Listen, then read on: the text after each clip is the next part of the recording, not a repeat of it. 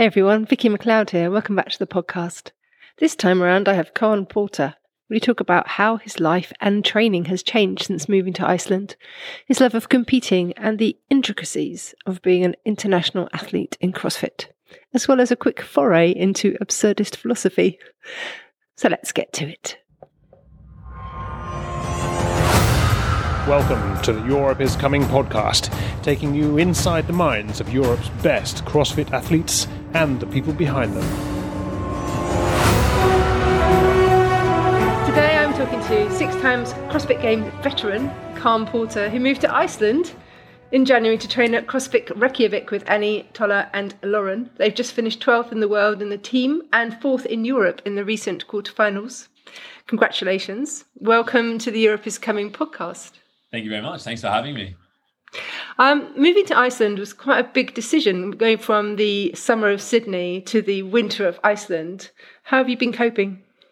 So funnily enough, I think it was probably not as big of a decision as maybe for other people.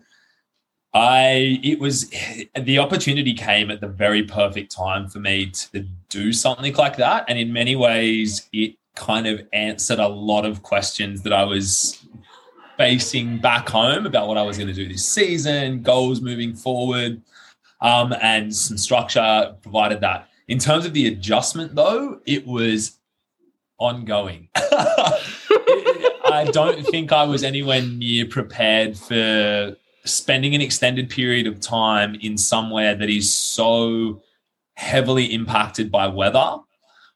This is definitely the quietest place I've ever spent a long period of time. I think I did a month in the Cook Islands, which is where my dad's family's from, in 2014. Ironically, just before the 2014 regionals, which was when I qualified for the games the first time. And I genuinely believe part of what got me to the games was the fact that I just spent a month somewhere where there was nothing else to do except train. And that's kind of what it's like here. It's very much Iceland's beautiful, and Iceland as a holiday destination is phenomenal. My best mate, he's here at the moment, and he just did a week driving around the outside of Iceland. He's heli skiing at the moment. So there's some amazing things that you can do here, but we just haven't really had the time to do a hell of a lot of exploring. Haven't really had a lot of time because everything's so far away. So you kind of need a few days, and just the way that training and stuff is. So it very much is just train, eat, recover, read, study, train, eat, recover, read, study, try to turn it into that. So that's been a huge adjustment. And it's been challenging, but I don't necessarily, it's challenging in different ways, and it's been an enjoyable process to kind of adapt to. So have you noticed any cultural differences between living in the Icelandic area and Australia? I mean, apart from the weather, which is obviously a huge impact on everything, what's it been like fitting in there? Yeah, I think culturally it is quite different. I think particularly compared to somewhere like Sydney. Sydney's a very eclectic,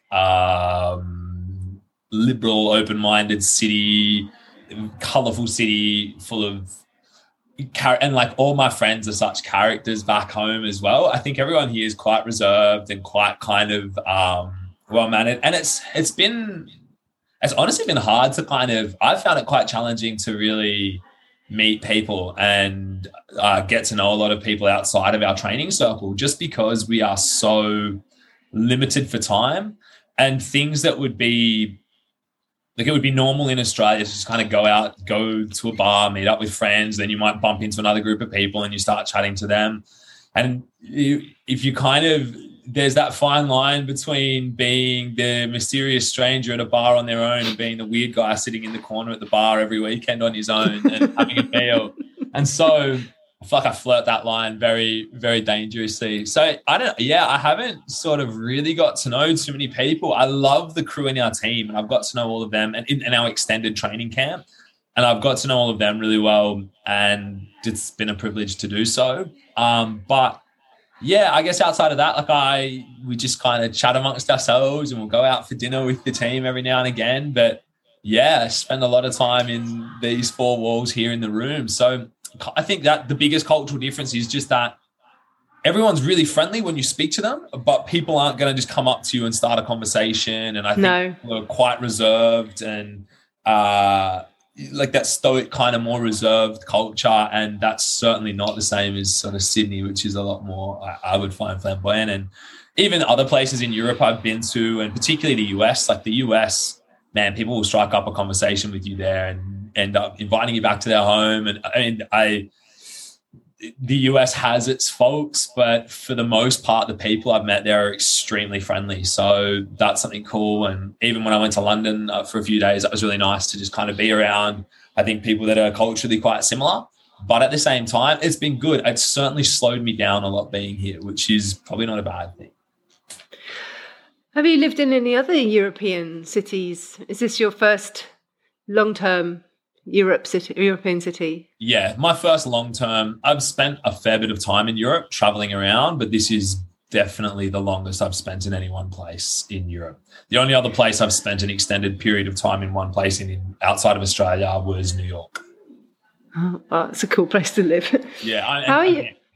Chalk and cheese between total and New York. Total like sensory overload compared to not much sunlight. I mean, like, that's one of the real famous things about Iceland is that they have a pretty long winter of very little light.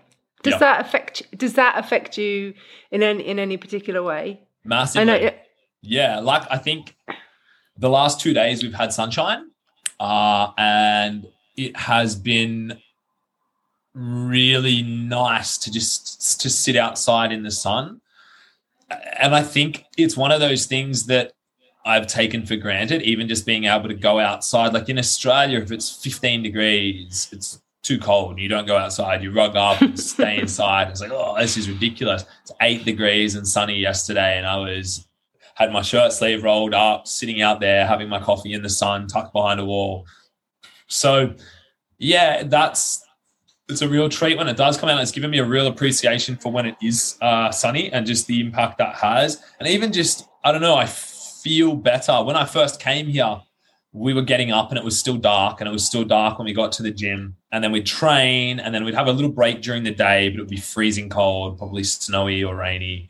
And then we'd finish training, it would already almost be getting dark. So you were kind of living this hermit life where we're in the gym all day, and then when you're outside, it's just dark. You don't want to go and do anything, travel around and that.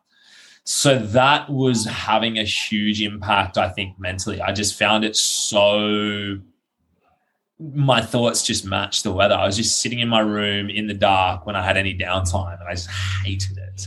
And then as the days are getting longer now, almost now the sun's up at 5 a.m. and it doesn't go down until almost 10 p.m. It certainly is much more inviting to go out and do things and to get out of the room. And I've found that just my general disposition is so much better now with that. Even, it's rainy today, but it's still going to be light out for quite some time. So I'll also go out and get some food, and I don't know, I don't even know how to describe it, except I just feel better when it's sunny. The structure that you're talking about with the training with your team, I mean, is that something that you're not used to? Is it something that you didn't have when you were in Australia? Yeah, absolutely. I've never trained consistent times and consistent hours, stuck to a program for more than a short period of time with a group of athletes or with a coach watching me. It's always kind of been very haphazard. Especially I like to travel, and I've always, obviously except for COVID period.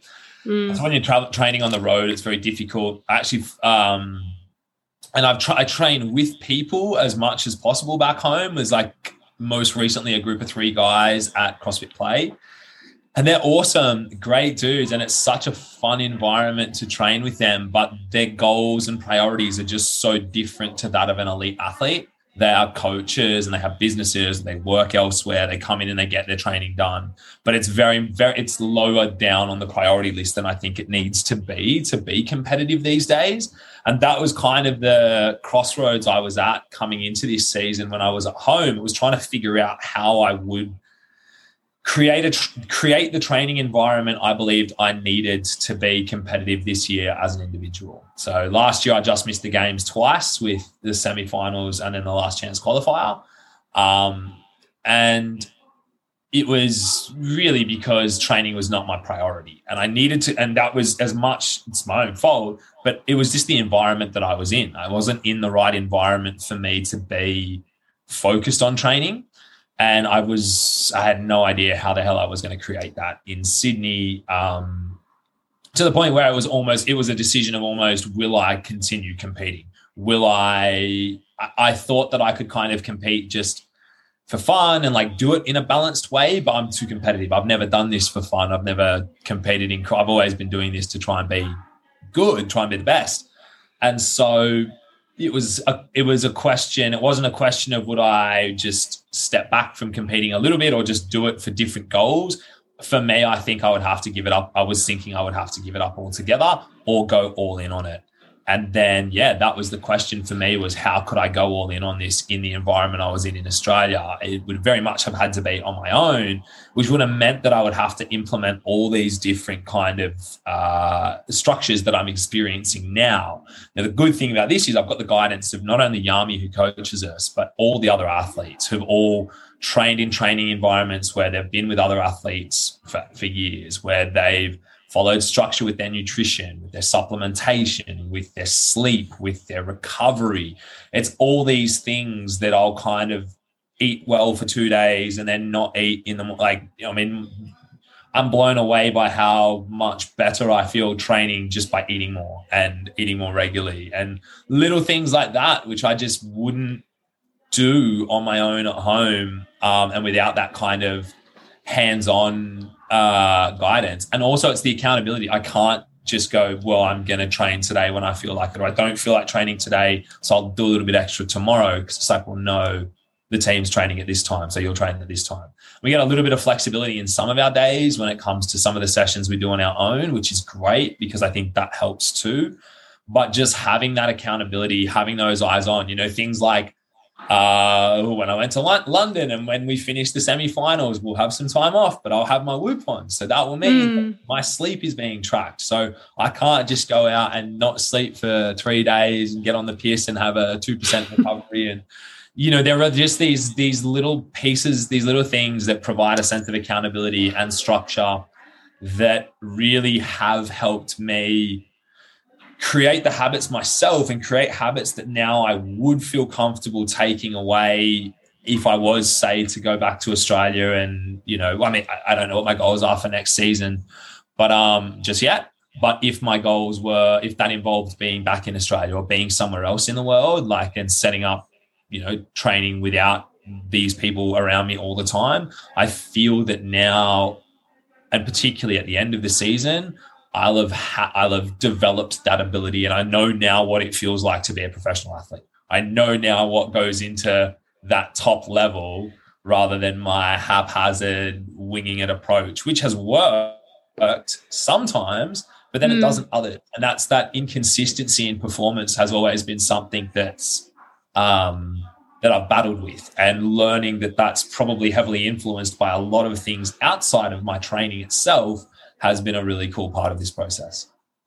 So has it been because you haven't made it a priority, or is it because of other life other life getting in the way, or why didn't you have the chance to really implement these things before this? I think there's probably a few answers to that. I think first of all, I like lots of things. I enjoy having a social life. I enjoy study. I like studying the stuff that I'm studying. I enjoy travel. I enjoy surfing. I enjoy going out for a nice meal. I enjoy waking up when I want to wake up. These are all these things that have kind of contributed. I enjoy, trying to make money and having businesses and trying my hand at new businesses and new ventures and new projects and things like that. So it's certainly not just because I wanted to it was too having fun. It's just there's been a variety of other things that have pushed and pulled me in different directions over the years, which have taken my focus away from just being an athlete. that I don't think exist in this, that no longer are an issue in this current environment. And I think as well, there was probably an element as well of like fear and self-doubt that went into that, where it was always nice to have a backup plan, nice to have other things to put my attention into and to take my focus away from training. Because then if it didn't, like, if I wasn't successful, I didn't make the games that year or whatever it was, it was like, oh, it's all right, I'm studying or whatever it was as well. And I mean, that was another big one. The 2 years that I've missed it, I've made the games in 2014 and I missed out in 17 and 20. And coincidentally, those 2 years are the only 2 years I've been at university full-time. The other times I've sort of managed part-time or very, very low workloads around that. But even just having that split attention between training and study seems to have had an impact on my performance overall. And then I think as well, like environment and just not having the guidance, or maybe the guidance was there, but maybe I just wasn't ready to commit to that. Maybe I just needed to mature to a point where I was willing to, I want to say not listen, because I've always been fine listening to other people, but where I was willing to actually implement the stuff that I struggle with. Because the stuff, I've never struggled with training hard. I've never struggled with pushing myself in the gym. I've never struggled with doing high volume or anything like that. Like, I love that. I love to train and I love to push myself. What I have struggled with is eating consistently, is prioritizing habits that improve my performance outside of the gym, is having 1 or 2 beers as opposed to 6 or 7. And it's those little things now. It's trying to get a consistent amount of sleep and things like that. And I think that just requires a level of maturing as well, maybe I didn't have prior to this season, prior to this year. How exciting that we're going to see a brand new version of Khan Porter then this season, because that's like how exciting it is to think how far you could go. Now you've got these habits under wraps. Yeah, I'm pumped. There's like little things that I still need to work on. Like from a physical perspective, I'm by no means physically exceptional, but I just feel like I'm in such a cool environment to really test what I'm capable of as an athlete. And I'm really excited, whether it's probably realistically with how old I am, there's probably I've got maybe another year after this as well that I want to do this 100%. And so, over the next 18 months, I'm really excited to watch that evolution and to be able to then hopefully walk away from the sport knowing that I did give everything I had at some point in time. How are you finding training in a team? Are you enjoying the pressure it puts on you to contribute rather than just working as an individual? I mean, I grew up playing team sports. I played rugby for very many years, various levels. So I'm super used to team sport. I feel I'm a lot more self-critical in a team environment just because of that, because of the way that there is an expectation. There is expectation. No, there's not expectation. There is expectation, but it's not the contributing factor. Jeez, I went around in circles then. You did. You are accountable to these other people, and that's where also the decisions I'm making outside of the gym are more important to me now, because I am accountable to these people and because I don't want to let them down. The standard is so fucking high as well that, like, I mean, we walked into this and Annie, she's the benchmark. And if that's the fucking benchmark, you've got to do everything you can to try and keep up. And so that's cool. Like, that is inspiring and that provides a really good environment. But it certainly adds a different element of stress that doesn't exist in individual competition. But I don't think it's negative. I don't think it's an inherently negative stress. I think you can make it negative. And I think I'm prone to doing that when I do become more self-critical. But I also believe that it is a very positive amount of pressure and type of pressure.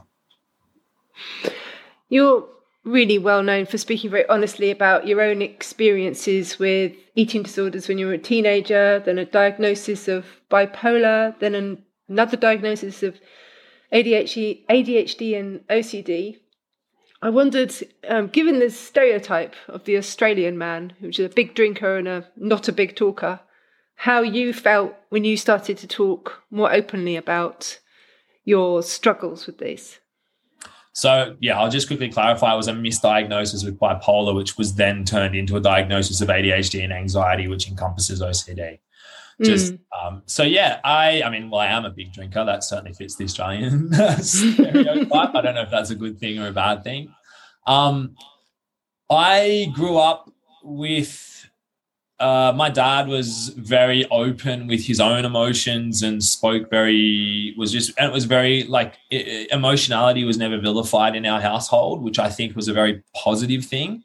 And I think what that has allowed me to do is to never, when I was young, I used to feel really odd and different and like there was something wrong with me because I was for being an emotional kid. But it was weird because it was like, and then as I got older, I realized that no, I wasn't necessarily more emotional than other people. I was just more emotionally aware. So I was just more aware of what I was feeling and felt okay expressing that because that was something that was always encouraged by my parents, which is a really cool thing about, the environment that I did grow up in. And so I think I had this kind of masculine role model in my dad that was like dad played sports. He was into his rugby, he was a normal bloke, but he still was quite comfortable being emotional. And I just found I was always drawn to masculine figures that did do that because I just felt that I was so aware of my emotions and I was so comfortable, well, not comfortable because I fucking hate being emotional sometimes. I really hate it. It's a fucking battle, but I was always super aware of them. And I guess the effect I've never, I have, and I'm sure people talk shit about me behind my back. I'm not ignorant as to think that they don't, but I've never copped too much backlash from speaking about my emotions because I think men particularly are so starved for a platform and an opportunity to do that themselves. So I think that in speaking about, emotion, mental health and the things that go on in your head and that sort of stuff, what it does is it's normalizing, and I think societally we're so fucking desperate for people to speak about these things that we all experience and we all go through, and maybe we don't yet feel comfortable expressing or we don't have the words to express yet. So then having someone do that, even if it, the initial pushback might be what a fucking idiot, but that's probably indicative of that person struggling with something themselves. So I don't know, I don't know. I've never felt like I was like this overtly manly masculine dude anyway. Like I did drama. I liked creative writing. I did all that kind of stuff. Yeah, I played rugby and, liked chasing chicks and shit like that. Like I did these masculine things, but I didn't really give a fuck what. Like I've always wanted to fit in, but I just never found myself. I just knew I wasn't a fucking blokey bloke that like building things. And my mates, it's an ongoing joke with my mates how useless I am with a set of tools and all this stuff. And I don't know, that certainly has never stopped me being able to pursue the things that I'm passionate about and all that sort of stuff. So I don't know. I think I've always had a different perception of what the archetypal man should be, and I embody what I believe that to be as best I can. It's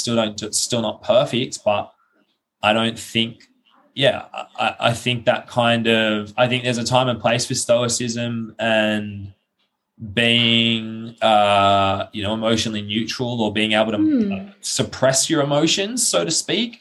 But I think the best way to do that and to be able to manage your emotions is to be aware of them and acknowledge them. And part of that for me is just speaking about them. So, yeah, I don't know.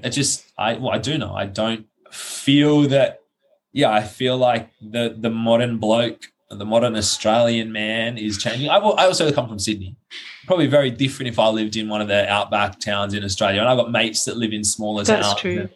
I know that we've had open conversations about, they're like, fuck, how my mentality and talking about your feelings and all in your mental health and stuff, you don't do that where they're from because you get told to shut up. And I'm like, well, I'm not from there. So I've experienced that. Sydney, as I said, is a very liberal city, a very free-thinking, open-minded city. So that's sounds like you had a great role model in your dad as well. Yeah, and mum too. Like both of them modeled that for us really, really well as kids.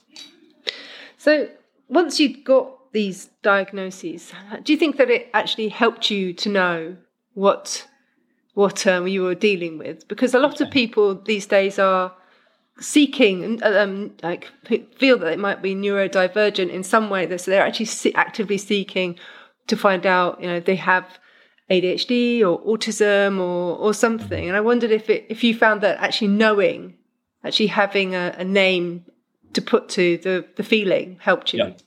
Yeah, it's been a phenomenally beneficial thing for me, particularly going from being misdiagnosed bipolar to correctly diagnosed with ADHD and anxiety. The reason being is it's like, I think it just came up in a podcast last week as well, like almost this exact question, but it was framed more so in, did I think it was a bad thing to have a diagnosis? And I really don't. I think if the diagnosis is correct and it provides a framework through which you can actively work on whatever it is that you're trying to kind of work on, that is epic. What I don't like is there's so much content out there. I mean, there's so much fucking content out there about everything, full stop. That's just a blanket statement that applies to anything in the world.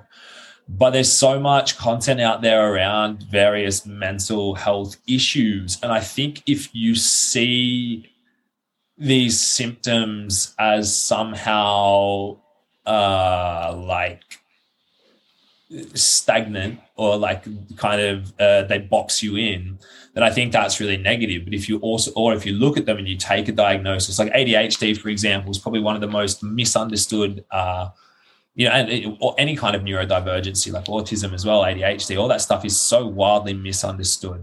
So when you look at ADHD, you think of the naughty kid in a classroom that can't sit still. That's such a small part of it, and it's such a small part of the frustration. Like focus, for example, inability to focus is one small criteria from the entire spectrum of ADHD symptoms. And sure, that can be something that impacts people, but there's the impulsivity side of it all as well. That's certainly something that I wrestle with. There's the hyperactivity, sure, that's another thing. But then there's also like the emotional regulation and emotional dysregulation that occurs with any kind of neurodivergence. And being able to work on that, I never would have gone down the path of even looking into things like, say, DBT or emotional regulation skills and training had I not have known that was like symptomatic of ADHD. I would have just been like, this is fucking annoying, but it is what it is.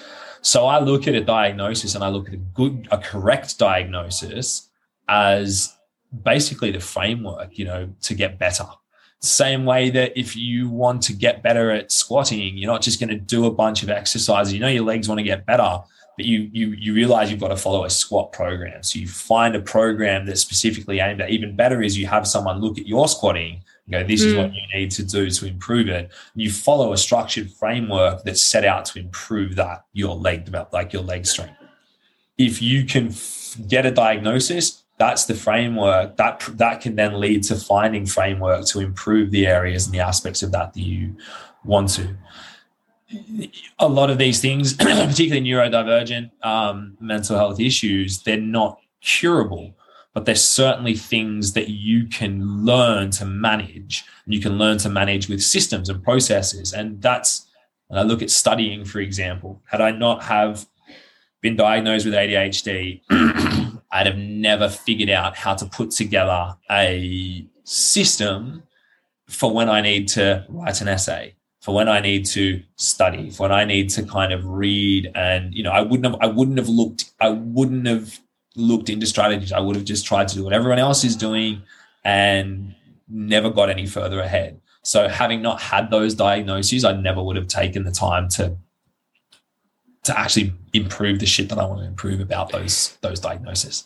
So and I think it's important. I also think the counter to that, sorry to cut you off, is just one more point on this, is that I think there is a huge issue with overdiagnosis and the overpathologizing of what can just be personality, and the overpathologizing of just like simple behavioral issues. And I think that's where you see a lot of misdiagnosis of ADHD in kids. And it's why people are like, you grow out of ADHD. I was like, well, you kind of can't grow out of ADHD because it's a neurological difference in your brain. That's something that's there. You can work on it. You can improve the symptoms.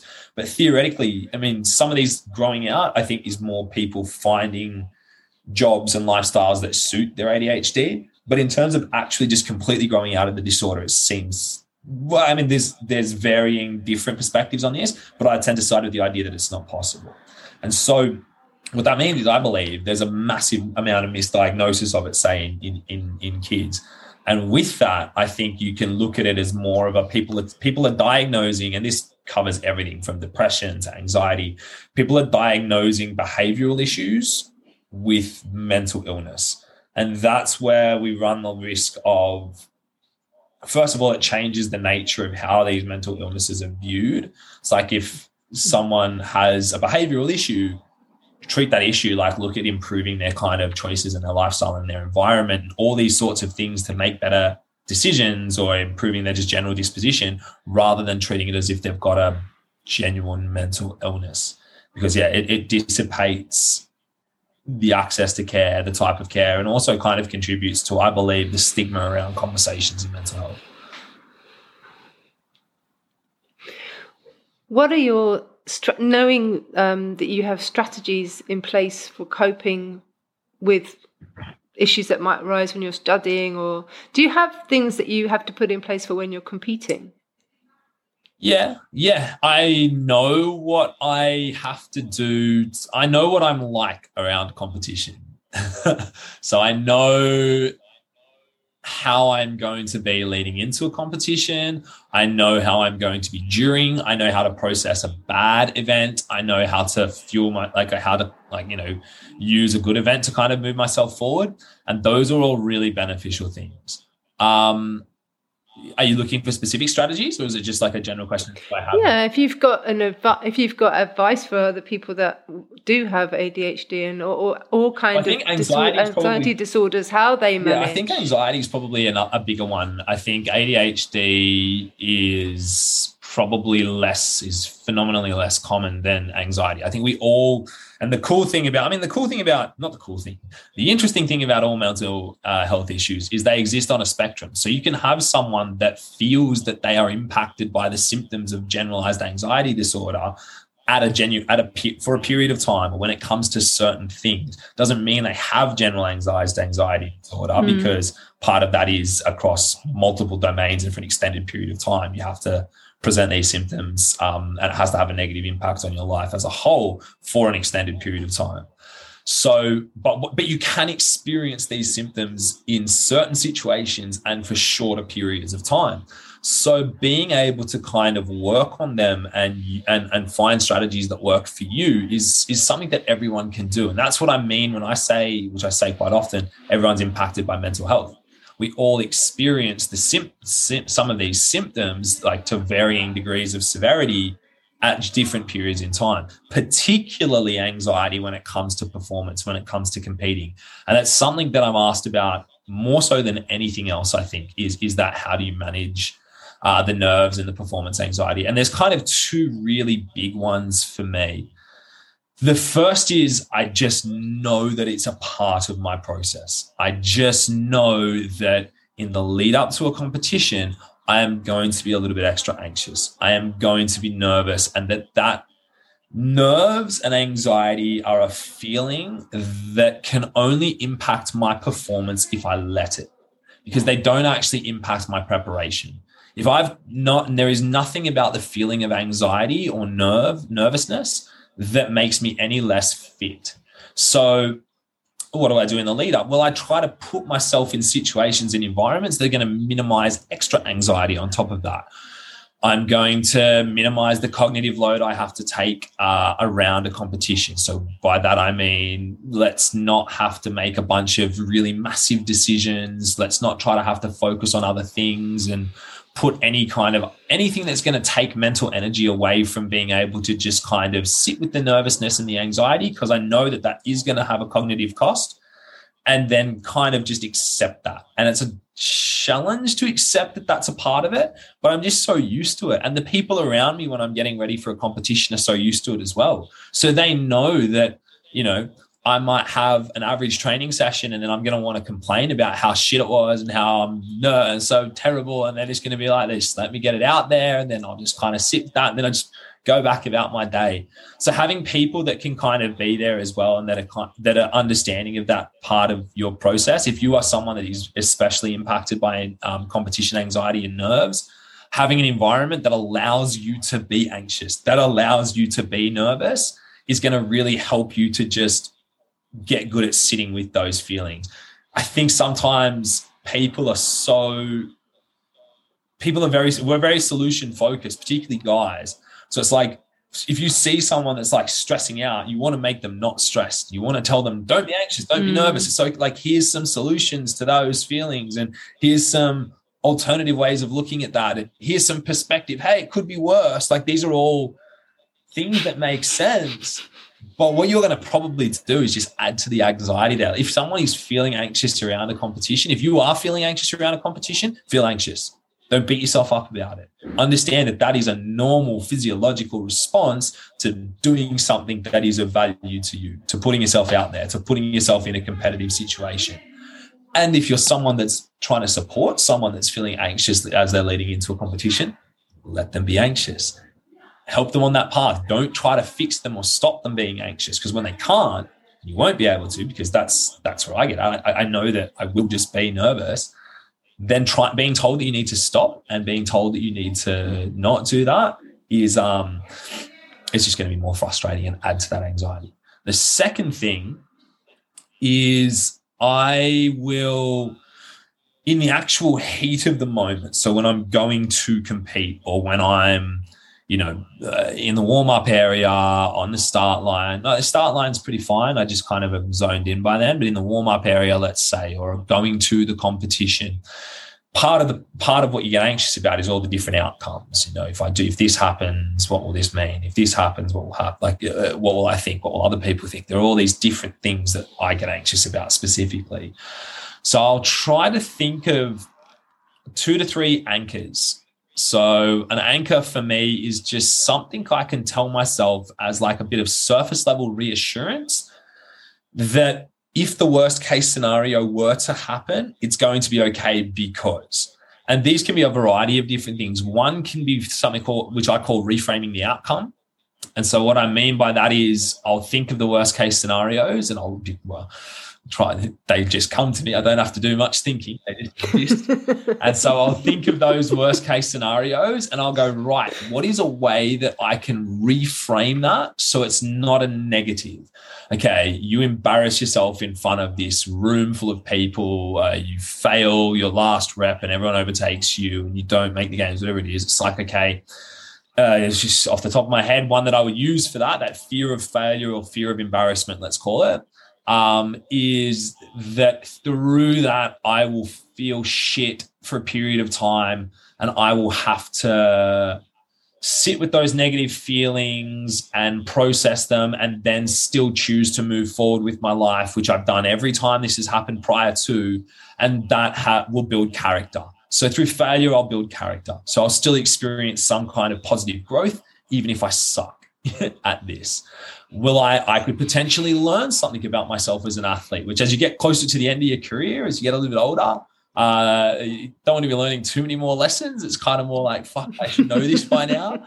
But like, that's another part of the process, especially for young athletes, and get a lot of young athletes that talk about the nerves and the anxiety. You got years ahead of you. Make mistakes. You can look at failure as like making mistakes is learning. It's all an opportunity. And that's so cliche, but until you fucking failed spectacularly, which I have plenty of times as an athlete, you give that so much more negative value than it needs. Once you've failed a bunch of times spectacularly in front of a big crowd of people, then you get humbled very quick, and you learn that you either have to figure out how to move forward with that. You learn to pick out the positives from those experiences, to use them as fuel, and they can then become those anchors. Another really good anchor as well is to kind of look at just reframing the experience is to use past experiences. So even if I don't want to go through the whole rigmarole of actually coming up with a positive way that something can be skewed, because sometimes that's just shit and you don't want to do that. Like sometimes that's not the thing that's going to stick to mind. It's like I'll just tell myself, what's the worst thing that you're afraid of? And if that happens, is there a time that something similar has happened before? The answer is always yes. I haven't been doing this for as long as I have. Cool. You did that happened and you got past it. If that happens again, you'll get past it. Every single person I've spoken to about doing this interview has been so excited that I'm going to talk to you, because you have a really magnetic and effect on spectators. And I think there's so much, you have so much charisma and show so much joy when you're competing. I just wondered if the joy of the competing outweighs all the feelings of the anxiety before, because it just, I was watching you at Wadapalooza, for example. You look like you were having an absolute blast. Like focus on the fun of being on the floor to get over. Sorry, you're breaking up a little bit. Yeah, you stopped too. Oh, there's that as well. Fuck yeah, there's that as well. Yeah. I love competing, and that's not always been the case. That very much changed for me. I want to say around 2017, when I didn't make the games for the first time, and I just found myself out of contention at a point in the weekend where I knew it was not going to get back, and I just like started to soak in just what it was like to be on the competition floor. And it's funny because up until then I wouldn't do many competitions outside of the game season because it wasn't a pleasant experience for me because of the anxiety. And so I would do, if it would just be like fun competitions. It would never be anything with anything at stake because that was stressful. And I didn't like the anxiety. I didn't know how to deal with it effectively like I do now. And I just looked for any excuse to not have to compete outside of it. If I did, I would almost oversell that I was having a good time, even though I wasn't at all. But yeah, I fucking love it. Like, are you serious? I exercise quickly. That's my job. And people pay to fucking watch. It's so weird. First of all, how fucking long will I be able to do that is see how the old joints hold up after another season of CrossFit Games training. But yeah, I don't know. I do. I love it. I love the interaction with the fans. I love the fact that, I don't know, like there's an element of performance to all of this and it's enjoyable. I think if you don't if you don't enjoy this and if you aren't, I don't know, like there's so many levels to why I enjoy it. And I think ultimately it's a creative it's a form of self-expression. And it's like I work fucking hard, even though I may not have not weighed and measured my food and stuck to a proper bedtime and enjoyed a few beers too many times over the course of my athletic career, like talking about all that structure and stuff I had before. When I'm on the competition floor, when I am training, when I'm putting in work, I fucking put in work. And that's probably the one thing I've always disliked was when people would be like, I've been told I'm naturally talented, you're naturally talented. And, there's almost like a degree of like, you get lucky, not get lucky, but like people diminish the amount of work that goes into the actual training I've done over the years I've been an athlete. And you don't have to spend much time training with me to see that, we go fucking hard when we actually train. And when I'm on the competition floor, that's when I get to express that. That's when I get to kind of put that into fruition. Does it always go well? No. But at the same time, if you can't, I think that's another Australian thing. If you can't laugh at yourself, I think in Australia, you don't get very far because that kind of fucking let's call it piss take culture is rife. Everyone, like, you grow up with everyone's fucking at each other. Like, the more someone teases you, the more they like you, and it's done in kind of a friendly way. It's funny. I saw a TikTok skit about it where it's like a guy, and he's an Aussie guy. I actually know the guy quite well. The guy I played rugby with. And he's saying, you know, like, it's guys with their friends. And he's like, you know, just ribbing out, you fucking loser. Why the fuck did you do that? You so fucking stupid. Like, teasing the guy. And then as soon as the guy walks away, he turns to his friends like, he's such a top bloke. He's such a legend. That's very indicative of Australian culture. It's very much like, you take the piss out of your mates, but then you fucking die for them. Like, you would do anything for them. And that's exactly how I am with my mates and how they've always been with me. And I mean, that keeps you humble as well. You never get too big for your boots in Australia, or you get fucking chopped down pretty quickly. But I think that then as well, like, that helps me reframe the seriousness of it all. And I think that was something that I always found almost off-putting when I first started CrossFit. It seems so uptight, so serious, and so, like, you know, you had to do, it was all very proper, very kind of militant and God-fearing, and I'm taking nothing away from the military or people that of faith, but I'm me, and I'm certainly, like you said, I don't fit the role. I don't necessarily fit the mold of the archetypal masculine man. So with that, Jesus, I had to figure out how to have a bit of fun while I was competing, or I would have gone insane early on. And I did to an extent. But like I said, from then on out, mate, I enjoy it. I soak it in. If there's people in the crowd, like, we were actually just talking about this within our group yesterday, Monday after a workout, like, which of us prefer to just be in our own environments in the gym competing there or training versus in front of a crowd. And then the cat was just like, yeah, like, you are definitely in front of a crowd. I was like, fucking oath. I'm 10 levels above in front of people, and I fucking love it. I think Showman actually is you should put that on your bio. Take athlete away. Yeah, Showman. Yeah. Fit Showman. Yeah. No, I think it is. There is an element of performance. I mean, my parents were theatre actors. I spent years surrounded by actors and the theatre and all that sort of stuff. So I think performance is just something that's part of who I am, and this is how I choose to do it as an athlete. You're currently studying for a psychology degree. How far along are you? 2 years down, and I am currently looking at putting that on the back burner until I finish competing. I really, like we sort of spoke about before, I love what I study. I enjoy it, or at least doing a very reduced workload, which is what I'm on at the moment. The reason being, I just feel I'm coming to the end of my career. Had I been younger and maybe not had to put in as much time and effort into things outside of the gym as I do to stay competitive, I might have been able to juggle it a little bit better. But study will always be there. My athleticism and youthful joints will not. So I say youthful joints with a dry smile, because they certainly don't feel youthful all the time. But I don't know, like, I want to go all in on this. I want to go all in on this at least for a year. And so that started at the start of this year, and I'm still kind of juggling a little bit of study on the side.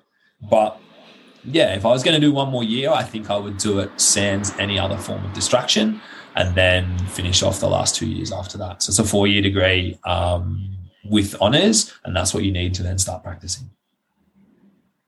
And would that be the future goal for you, to become a practicing psychologist? I don't know. I think so. I think that's what I would love to do. That I love psychology. I actually put myself back a year last year to take a second major in philosophy, and I think I gravitate more towards being interested in philosophy than psychology. But I don't know what the fuck you do with this philosophy degree, except tell people you have a philosophy degree. But I don't know. I think I'll see what happens over the next 18 months. Like, there's so many unknowns and unknowables, and you never know what will happen over the next 18 months, what other opportunities might present themselves. Like I said, when we were talking beforehand, I have a background in journalism, which I studied at university when I was before CrossFit. And then I was working as a journalist when I started CrossFit. So you never know, like, I might go back into something down that avenue. Like I love to write and I love to read and research and study, particularly when it's not sort of like bound by time and subjects that you have to do. So yeah, I don't know. I might do something in that area. That sort of feels where I'm being more pulled to writing and stuff at the moment, which is really cool. But yeah, I don't know. I definitely would like to finish the degree, but what I'll do with it, I don't know. And going back to your point about philosophy and what you do with a philosophy degree, I think you enrich the world with a philosophy degree, because it's hard to pinpoint what you would do as a career. But I think anyone who's gone through that process adds a lot to the people around them. Yeah, so. I think it just provides a beautiful, I think philosophy just provides such beautiful lenses to look at some of life's big, I don't say problems, mysteries or big topics. And there's just such beautiful works out there by various philosophers and deep thinkers on these topics that, you know, I think so many, I sometimes envy people that can float through life at a surface level and can just kind of take things as they are. And it would probably be a beautiful thing, like to not overthink everything. But I've come to know that I am an overthinker, and as such, having these different lenses and having these different people to explore what I overthink with in the philosophers of the past and present, even the people at uni that I have met and get to speak to and still speak to. Like I have a bunch of internet philosophy friends that I chat to all the time. It's wonderful. And yeah, it's just, it just adds depth to everything. And I love it. I feel even if my studying in philosophy doesn't enrich anyone else's life, it certainly enriches mine. I was just, when you were talking before about the Stoics, I mean, that the Stoics are really connected to CrossFit and that kind of carry on, keep going kind of philosophy, but actually like the anti-Stoic as well. It's like the idea of being emotional and being able to express your emotions. I hadn't considered that before. So like, thank you for giving me that. That's all right. I wouldn't position that as anti-Stoic. I would almost position it as like a path to Stoicism. I think to express your emotions in a controlled and healthy manner allows you to control them better. And that would be more in line with the kind of teachings of the classic Stoics, like your Marcus Aurelius and all that. And I think Stoicism is such a wonderful sect of philosophy. It's certainly one of the in vogue sects of philosophy now. But my message to anyone who has found Stoicism, because I know a lot of people have, and there's some brilliant works of Stoicism out there, to explore philosophy more broadly and to know that one of the beautiful things, like I would put Stoicism in the extremely broad category of existentialist philosophy. And within existentialist philosophy, there are so many fucking schools of thought. So take what you can and will and want from Stoicism, but explore some of the others. I fucking love absurdism. And it's almost like, it's weird. Like it trends towards like a little bit dark at times and a little bit kind of like, you know, meaninglessness is meaning, and you can go down some rabbit holes, but I feel so fucking at home when I read the work of the great absurdists and even like the nihilists and stuff. Give me an entry-level absurdist to check out. Go and look at entry-level. I mean, Nietzsche probably trends towards more. Some of Nietzsche's stuff's pretty good, but I would read like, when I say like these philosophers, a lot of the time I will read stuff that is other people have talked about them because their writing is so fucking convoluted. Nietzsche's pretty good though. I love his stuff. Albert Camus and Jean-Paul Sartre are great as well. If you want to go real dark, Emile Chiron. But yeah, I think they're kind of good. They're some of the cool absurdists. Camus, like The Stranger, is one that everyone knows really, really well.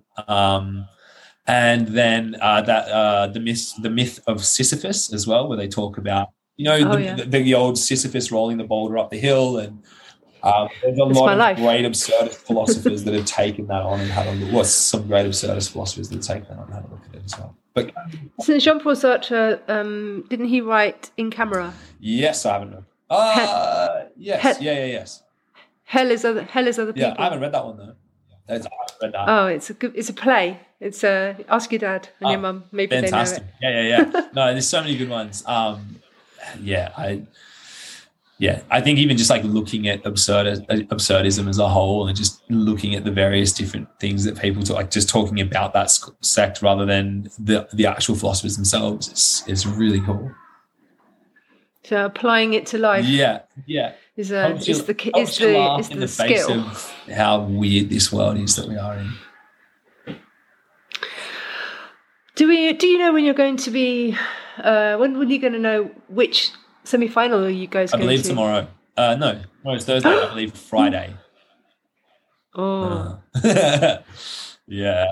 I'm I guess it doesn't really matter which one you go to. I was just speaking to Ollie Mansbridge earlier from Strength in Depth. So they're all ready for you guys. He wouldn't tell me what the workouts were, unfortunately. We are. I think we would love to go Amsterdam for a variety of reasons, particularly because it's earlier. I am running out of days I am allowed to be in Europe. So if we could, with the different visas. So I've finished 90 days and it's extended another 90 days, which is easy to do as an Australian, thankfully. But even with that, I wanted to come back potentially after the games for a period of time and do some competitions. So I'll need as many days banked up. So if we have an earlier comp, I can leave the EU for a little bit afterwards or leave the Schengen area for a little bit. And also I have to apply for a visa to get back to the States. So I came in and out of the US too many times last year on a tourist visa. And I used to have an O1, which is a working visa. So basically I started getting flagged at the border, and the guy at the border basically last time said, look, our system shows that you have work contacts here because you've had a work visa before. You've been coming in and out of the US for long periods of time. It looks like you could be working here, and all it will take is you to get someone that's having a bad day and they'll just say denied entry. And then once you're denied entry once, getting a visa there is a nightmare. She saw a Snotty post something about a bunch of like athletes that are forced to leave. I think, just piss off a bunch of Americans now. I think Americans are very ignorant to the way the rest of the world works, and also to how fucking hard it is for everyone to get into their country. Mm-hmm. And when you kind of bring that up, the blanket response I get is like, well, so what? It's good that it's hard to get in here.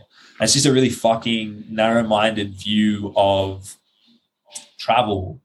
And all the international athletes, we all have to jump through the hoops to get into America. We all have to make our way there at our own expense and do whatever is required for getting in, with little to no support and help from CrossFit. So I think things like making that process easier by giving people access to the semifinals that is going to work for that, because I'm going to have to apply for a visa, and I'm going to have to now apply because I went to the country too many times last year. I'm not doing anything illegal. I'm not working there. Everything that I've done when I've competed is within the bounds of what's called the ESTA, or the visa waiver. We travel to the States. However, just because a guy one time when I was at the border was like having a bad day, and now I've got flagged every time that I go through, if I don't now apply for a proper visa to go there, which is a whole fucking process in of itself, I then run the risk of getting turned away. And so I'm going to need time to do that. And I don't know. I think that international athletes are kind of sometimes not forgotten about, but these kind of concerns of the international athletes fall to the wayside because it's America. And like, let's just, do what America says. And so, I don't know. I'm curious to see if, with people making noise around the semifinals, like particularly I saw in Snotty's post, like, Roman Krenikov leaves the country, he has to fucking apply to come back in. And there's all sorts of issues with that. Like, it's taken him 4 years to get a visa to go there. Yeah, I really do wonder if there will be any consideration for things like that. And so I'm curious to see. Me too. I think thank you for saying that, because I think it's a huge consideration for anybody outside of you're not an American citizen or Canadian, maybe. I don't know how easy it is for them to get in and out. It's not always that fucking easy to go there. Like it can be a pain in the ass, even just dealing with the fucking customs agents when you go there. They can just be horrible people. Yeah. And so that it's your job as well. This isn't just, it's not for fun. You're going there because it's part of the process of being a professional athlete. They should make it easier for you guys, at least take into consideration all of the other stuff that goes around it. I was speaking to Lazar Dukic, who had a similar issue with he's Serbian, so getting into the UK is difficult for him. Those sorts of things, so it's very complicated. It is very complicated. Delicate situation. I don't have the answers, but I am curious to say if there is consideration given to circumstances like that, where it's like, well, okay, I think, hey, just so you know, it's really hard to get to America a lot of the time for people. I don't think Americans are aware of that, but it is. It's a thing if you're an international athlete. Like, even coming from Australia, having been there plenty of times before, Australia has such, basically fucking brown nosing the Yanks and the Brits as well. It's fine coming to England, but it still can be challenging to get in. And anyway, that's. Well, not long to go until you know if you're going to be in Amsterdam, because that gives you 4 weeks more, doesn't it? Crazy the difference. I mean, you can even look at just timing of the competitions and whether that makes it, if multiple regions are competing at different times. If we compete in Amsterdam, we can then have a break. And this goes for any Europe. This isn't just us, sorry. I'm speaking about Europe in general. You're the first week or the last week. There is a fundamental difference in the amount of time you then get from the last week to prepare for the games if you qualify, versus if you're in that first week and you qualify. You qualify in the first week, you can afford to take some downtime. You could have a week off and people are still not qualified yet. Take a week off, build back up into training, and be starting to train hard as you need to. If you're not one of those athletes that's almost not guaranteed a spot, but is fairly confident they're going to get a spot, and you're going in that last week and you have to put absolutely everything into qualifying on that final week, go tooth and nail, you manage to just scrape in 5th spot, but you've got 4 weeks less now to prepare for that competition than people that managed to do that the first week. There's a huge difference in that. And I think that's an interesting issue for exploration in the future as well. Yeah, there's a few things that need consideration. Okay, well, thanks so much, Con, for talking to me today. My pleasure. And it was so nice to meet you. And good luck, hopefully, at Lowlands. Awesome. Well, hopefully see you at that. Or if not, I fucking love London. I would love to do London. It's just the time thing. Fuck, I'd love to compete at Strength in Depth, though. It's by all accounts, an incredible competition. Yeah, it's got a huge history and a lot of tradition behind it as well. They're one of the OGs. Epic. At least in Europe, definitely. Yeah. Like, there was a proper family-run. Oh, I love that. I love that event. So much. Yeah, deep volunteer sort of field. Like, everybody's been doing it for a long time. Epic. All right. Well, so awesome. Either way, it sounds like it's going to be a blast. Thank you, Con. It was really lovely to talk to you. Best of luck for you and your team at Lowlands next week. If you're enjoying the podcast, please like, subscribe, and leave us a 5-star rating. It all helps. Until next time, thanks for listening, and bye-bye. Don't miss the next episode. Subscribe now wherever you get your podcasts. Europe is Coming is a programme production and hosted by Vicky McLeod.